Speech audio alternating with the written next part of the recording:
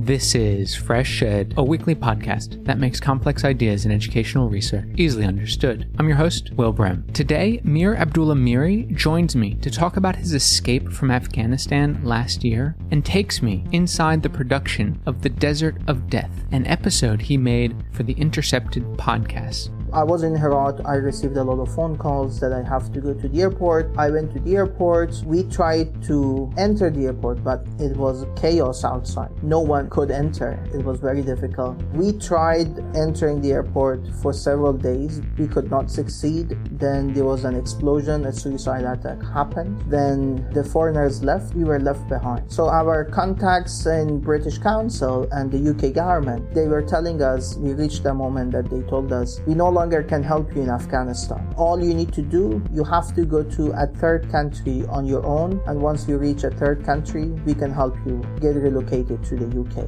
Mir Abdullah Miri is an Afghanistan Observatory scholar at New America. In Afghanistan, he served on the faculty of Herat University. In the fall of 2021, Miri was evacuated from Kabul to England and now lives in Bath. Mir Abdullah Miri, welcome to Fresh Ed. Thank you so much for having me, Will. It's so wonderful to have you on, Miri. We're friends, we've worked together, we've seen each other in person. It's kind of unusual to invite a friend onto the podcast, so thanks so much for joining. Thank you so much for having me. I really appreciate it. So I want to start with a rather strange beginning, perhaps, and it has to do with saffron and hard drives. And I'm just curious, Miri, did you ever get the saffron and the hard drive that you've left at the Kabul airport? Has it ever been returned to you? No, I have not. But surprisingly, 2 days ago, with the help of several friends inside Afghanistan and outside Afghanistan, we could locate the bags and receive them. So they are with a friend in Kabul, but I need to see if I can receive them one day. So you know where the bags are? Yes, now we know because we could locate them. And tell me, what is inside those bags other than saffron and this hard drive? So when I wanted to leave Afghanistan, we were told that we will leave with a charter flight, a very small airplane, 34 people on that airplane. And we were told to have a small carry-ons. We had 2 carry-ons, each one 12 kg. We only had one set of clothes per person. And because my child was 2 years old at the time, so we had some diapers for him and some medications for him, and mostly clothes. So the hard drive was the important one because I had, as a researcher, I would do a lot of research. I had all my files there. I was doing my PhD studies. I had my information in that hard drive. In addition to my research data, I had all my personal memories, information, pictures, photos from different countries, photos from my wedding, all personal data, and everything from my phone, from my laptop in Kabul, because I did not have access to high-speed internet. I was scared that if I go to the airport, I might be stopped and they might check my phone or my laptop. I had to copy and put them all on that hard drive and delete them from my laptop and phone. So there were clothes. I was telling my wife yesterday that the clothes, especially for my son, they're too small now for him. We only need the hard drive and the saffron. And that saffron was important to us, not only because it was expensive, but also because it's related to our city, our culture. Herat is known for its saffron, in addition to a lot of other things. So we wanted to have the saffron, not only for ourselves, but also to receive people here in the UK and serve them saffron tea, to show that this is something which remembers Herat. This is something that we have in Afghanistan, and this is part of our culture. So I really wanted to have them, and I'm positive that one day we will get them. So if there's anyone that is listening to this show that travels in and out of Kabul, maybe some international development experts, please get in touch with us so we can somehow give you Miri's luggage that contains, or not even all the luggage, just the saffron and the hard drive. That would be a big help. So, I mean, Miri, this hard drive, it's quite tragic that you don't have it. I mean, all those photos and the memories. But on a practical level, when it comes to the PhD, you were in the middle of doing your PhD and you had chapters written for your dissertation on that hard drive. I mean, this is like the worst case scenario for any doctoral student is to lose all the writing and all the data that they've done. So what's the status of your PhD? Are you able to continue working towards a PhD? Yes, I explained the situation to my advisor. Actually, I had shared some drafts with him, but I had the revised version of the first 3 chapters on that hard drive. At this stage, I'm doing the data collection. I'm working on the qualitative data collection for my PhD, but I don't have the revised version of those 3 chapters. But the good thing is I was not stopped because of those 3 chapters, because the data collection was something different. I could continue, but of course, in order to finish my PhD, I need those 3 chapters. I had to spend months on them, and I can't imagine I have to start writing them again because it will be difficult. Gosh, it's really the worst case scenario for any PhD student. So, I mean, take me back in time, if you could, to the lead up before you got to the Kabul airport and had to leave your luggage there. How did that transpire? How did you, in a sense, get out of Afghanistan? If I go back to my childhood, as a child, I was born in an immigrant family. I was in Iran. I completed my elementary and secondary school in Iran. Then there was a time we had to leave Iran because education was not free for us anymore. And we had the interim new government in Afghanistan. So right after 9/11, 2021, we moved to Herat, Afghanistan. So in Afghanistan, I continued my education. I went to school. I had a part-time job. Even in Iran, I had to work half a day and the other half go to school. I've been working and studying, I consider, since I was 9 years old. Different works. In Iran, I would go to school half a day and the other half I had a cart being a fruit vendor on the street. So in Afghanistan, I would work in a cell phone store. Then day by day, I got promoted. But there was a time when I started my university studying English language and literature as my undergrad. Because my English wasn't good that much, I had learned that if I teach English to beginners, then I will improve. Then I started teaching voluntarily at the Red Crescent Society. I was teaching orphan kids. Then that was the aha moment that this is something I really enjoy. That was the sheer joy when I saw that those orphan kids were progressing, were improving. Then I decided to become a teacher. Then toward the end of my undergrads, I applied to a student fellowship. I went to India for a month. At the end of 2010, 2011, I completed that program, teaching methodology in India. Once I came back to Afghanistan, there was a teaching position at the English department, Herat University. I applied. I got accepted. Then I worked hard since 2011 till the end of 2021 that I resigned from Herat University. For more than a decade, 11 years, I was a faculty member at Herat University. In addition to teaching at Herat University, I would work as an educational consultant, helping students to pursue their graduate studies. I can say that I had hundreds of students who studied TOEFL, IELTS with me, who applied to different scholarships, went to different countries. I was also working as a researcher with different national and international organizations. I was working with, for example, with the World Bank, with Creative International Association. Also, I was working with British Council as a trainer, through which I would train teachers and principals, head teachers, all over Afghanistan. So, because of my association with the British Council, when the situation was chaotic in the country and when the government collapsed, August 2021, I received an email from the UK government that I'm eligible to get relocated to the UK. I was in Herat. I received a lot of phone calls that I have to go to the airport. I went to the airport. We tried to enter the airport, but it was chaos outside. No one could enter. It was very difficult. We tried entering the airport for several days. We could not succeed. Then there was an explosion. A suicide attack happened. Then the foreigners left. We were left behind. So our contacts in British Council and the UK government, they were telling us, we reached a moment that they told us, we no longer can help you in Afghanistan. All you need to do, you have to go to a third country on your own. And once you reach a third country, we can help you get relocated to the UK.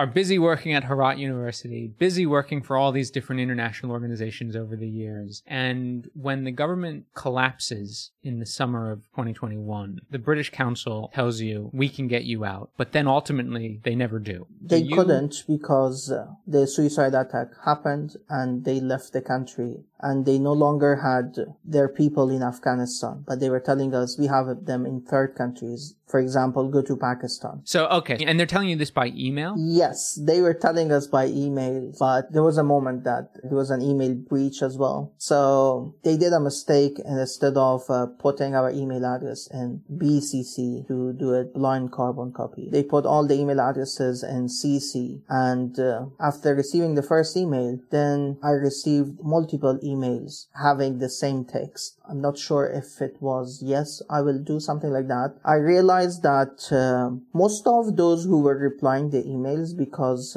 they were replying all, I think they were those interpreters who worked with in military. And we heard from friends that most of those interpreters don't have the right computer and technology skills. That's why they shared their emails and password with others. Then you might be in trouble because now your identity and your intentions are disclosed. So we had a lot of tensions in Afghanistan. We wanted to get out, but that also added more tensions to our situation. Okay, so you're trying to get out. All of a sudden, your names get leaked because of a very simple email mistake, and you get sort of lumped in with people who might be targeted, and so you and your family might be targeted themselves. Where are you staying at this point in Kabul? This is happening over days, weeks. It's not just happening within hours. True. So I'm originally from Herat, which is a western part of the country. So we had to go to Kabul, which is the capital and located in the eastern part of the country. So we were in Kabul. We had no relatives in Kabul. I had friends, but I could not trust them. No one could trust others. They could not trust me because we would all say that so-and-so had relationship with foreigners. For example, I had studied in the US. They would not trust me. They would say that Mir might be a target. So I would say that so-and-so might be a target. I cannot go and stay with that person. And we had to just hide ourselves, not to share our intentions with others, and not to, only my close families, they knew where we were. So we were staying in different hotels. Every now and then we were told to change our places and delete our emails and WhatsApp messages. We were communicating a little bit at this time, and I remember we switched over to Signal, which is a sort of encrypted messaging system. But then there was also a moment when you had a setting set on Signal to delete all of the previous messages. So like our chat history just didn't exist. Yes, I had to activate that timing messages that, let's say after 24 hours, the messages get deleted. But I would do that manually as well on my end. I would delete the messages because it was a very scary situation. So when you're in these hotels moving around and, you know, this environment of sort of distrust, it's on top of sort of a conflict and violent environment. What did you do day to day in the hotel? How did you get food? What did your son do? Like, what was life like in this hotel? Most of my time was spent on being glued to my phone, sending text messages, contacting different people. And in most cases, a lot of people contacted me to either translate texts for them. So I could see that they are applying to different programs, sending emails to different agencies, different organizations, asking for help. I can claim that I reviewed or wrote more than 100 threat statements for people. So everyone would contact me because you know English, just check this text. We are sending to an organization. So because we were in the hotel, I had to buy food from outside, from different, let's say, local restaurants. And the problem was I couldn't provide baby food, soft food for my son. He lost a lot of weight, and that was a big concern for us on that time. And yes, in hotel I would text different people until I could learn about a plan that I saw on Twitter that a UCL professor is advocating researchers in Afghanistan. Then I remembered that you and I, we worked together on the country note for Afghanistan with the World Bank. Then I contacted you. I said, hey, well, I'm stuck in Kabul. Please help me if you can. Oh my gosh, that was really quite an amazing sort of moment. I'm sure everything for you was a million times worse, but there was a lot of stress and emotional distress even on my end, thinking here's someone I knew and worked with, and there's only so much that we could do for each other. I mean, it was really quite amazing. Never experienced anything like it. But before we get into sort of how you ended up getting out, the British Council basically is telling you go to a third country like Pakistan and we can then support you from there. Did you consider going to Pakistan? Yes, I tried a lot, but as you listen to the episode I had with The Intercepted, the story of my cousin who got killed while trying to go to Iran through illegally with the smugglers. So that happened in early September, and in mid-September we could find him. I could get out of Afghanistan in early November with your help. So in between, I tried go to Pakistan. I tried going to Pakistan, but in the black market, I had to purchase visas for Pakistan. I purchased visas for Pakistan for my wife, my son, and I. And I also told one of my friends in Kabul that I found a travel agent who can do this for us. I also told him he also purchased Pakistan visa for himself on the black market. Then he could find a sponsor to help him purchase tickets, flight tickets to go to Islamabad. So in a week, he went to Islamabad. But because I couldn't afford the flight tickets, they were very expensive. One-way ticket for a 20-minute flight or 30-minute flight was at least $2,000 per person. But before the collapse, the round ticket was $350, including visa. So on that time, I had to purchase the visa. Each visa, I paid $350, and normal visa was free, but I had to pay. I paid, had the visas, the sticker visa. We went to Torkham, the Afghanistan-Pakistan border in the eastern part. We tried border crossing. It took us 2 days. At the border, we were there for 2 days, 2 nights. So even because it was very crowded, people were pushing each other, very chaotic. In the crowd, I also, because it was very crowded, my ankle got twisted. So I was holding my son. There was a crowd. They were pushing. With that situation, physically hurt, I went to the Pakistan custom. It was around evening. Then they had different lines, queues for males and females. Because the line for females was shorter, then my wife called me and said that they don't accept our visas. Then I talked to that person. He told us that we no longer accept the sticker visa. This one is a fake visa. We only accept the e-visa. So around midnight, we reached Kabul. We came back to Kabul. I remember at that time, you sent me some photos when you were at the border crossing. And I think you said something to me like that was the scariest moment of your life.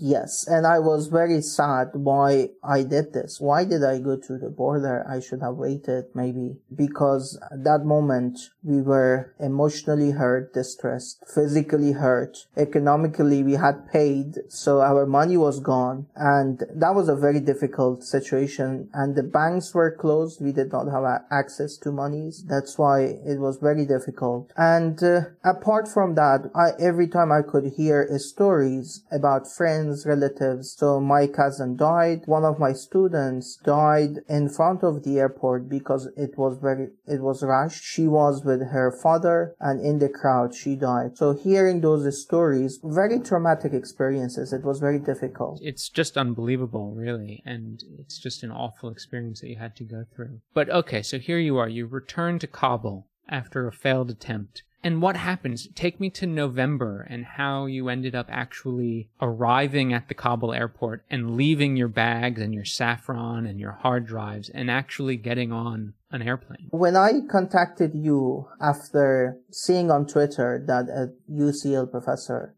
is helping researchers in Afghanistan, then I remembered that we work together. I remembered you are at UCL. I contacted you. Then you told me that there's a possibility that you helped me to get evacuated because, some organizations are helping researchers. And so you help us we received that a humanitarian visa to go to Mexico, we were added to the list. And then the team who supported us, after you introduced us to them, they sent us a list as the humanitarian visa, and they sent us the flight tickets. A couple of times the plan got cancelled because everything would change unexpectedly in Afghanistan. Nothing was a fixed plan. Every time they would change because of the Taliban, they would change their policies. I remember the organization basically had to charter a flight or buy a lot of seats on a flight that was leaving Kabul, and there weren't so many flights leaving Kabul at the time. So probably like you, I would get text messages basically saying the flight's going to leave tonight, and then 30 minutes before when the flight's supposed to leave, I'd get a text saying it's been canceled and we don't know when it's going to be rescheduled. And it was just sort of this high and low, and you just had no sense of if it's actually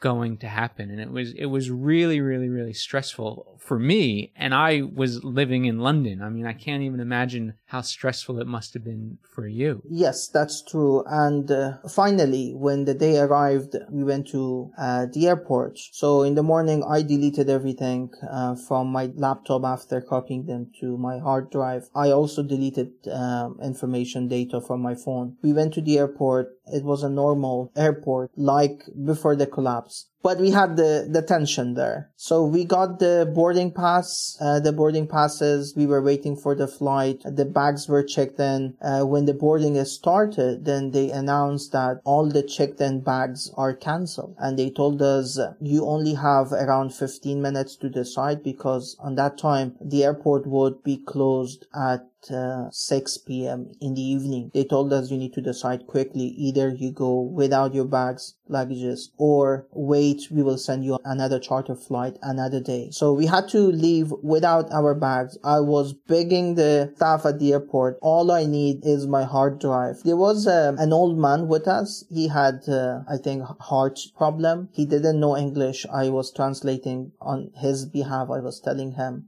the airport staff that he needs his medication. What they did, they brought his medication, but they didn't bring my hard drive. So initially, we were supposed to collect the bags the next day, but because they told us they will send them, so every time they procrastinated, and it ended up after now 10 months, almost a year, I haven't received them yet. So you end up in Mexico. What was it like to be in Mexico, and what was the plan? What was the plan for the group of Afghans who ended up in Mexico going forward? So we were 6 or 7 families. They all had different plans. I was the only one who wanted to go to the UK because I had an offer, because I was eligible to go to the UK through ARAP, Afghanistan Relocation and Assistance Policy Scheme. The others, they were trying to go to the US and Canada. So they had different eligibility reference numbers there. In Mexico, once I arrived there, the UK government had coordinated with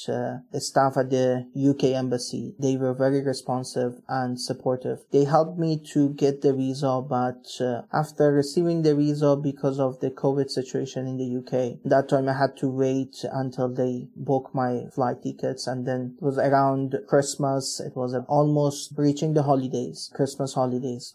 But finally, December, I arrived in the UK. So you made it to the UK, and you ended up becoming a Afghan New Observatory Fellow for New America. And you ended up creating a podcast, which I encourage everyone to go listen to it. It was just aired on The Intercepted. And it was a story, as you said, about your cousin. What was it like for you to basically get transplanted into a new country, having experienced some of the most traumatic events anyone could ever go through? And all of a sudden, you're basically turned into a reporter, and you are reporting and making a podcast about your cousin, a family experience, an experience that you went through in many ways. What was it like to put that podcast together? I'm thankful to New America and The Intercept for supporting me, providing that platform for me to explore the story of my cousin. For me, working on that story was a totally new experience. I was a researcher and I'm a researcher, but that program wanted me to do a journalistic activity, to report something I had never done before, especially podcast and creating an episode, writing a story in a new genre. So the experience was very helpful. I learned a lot.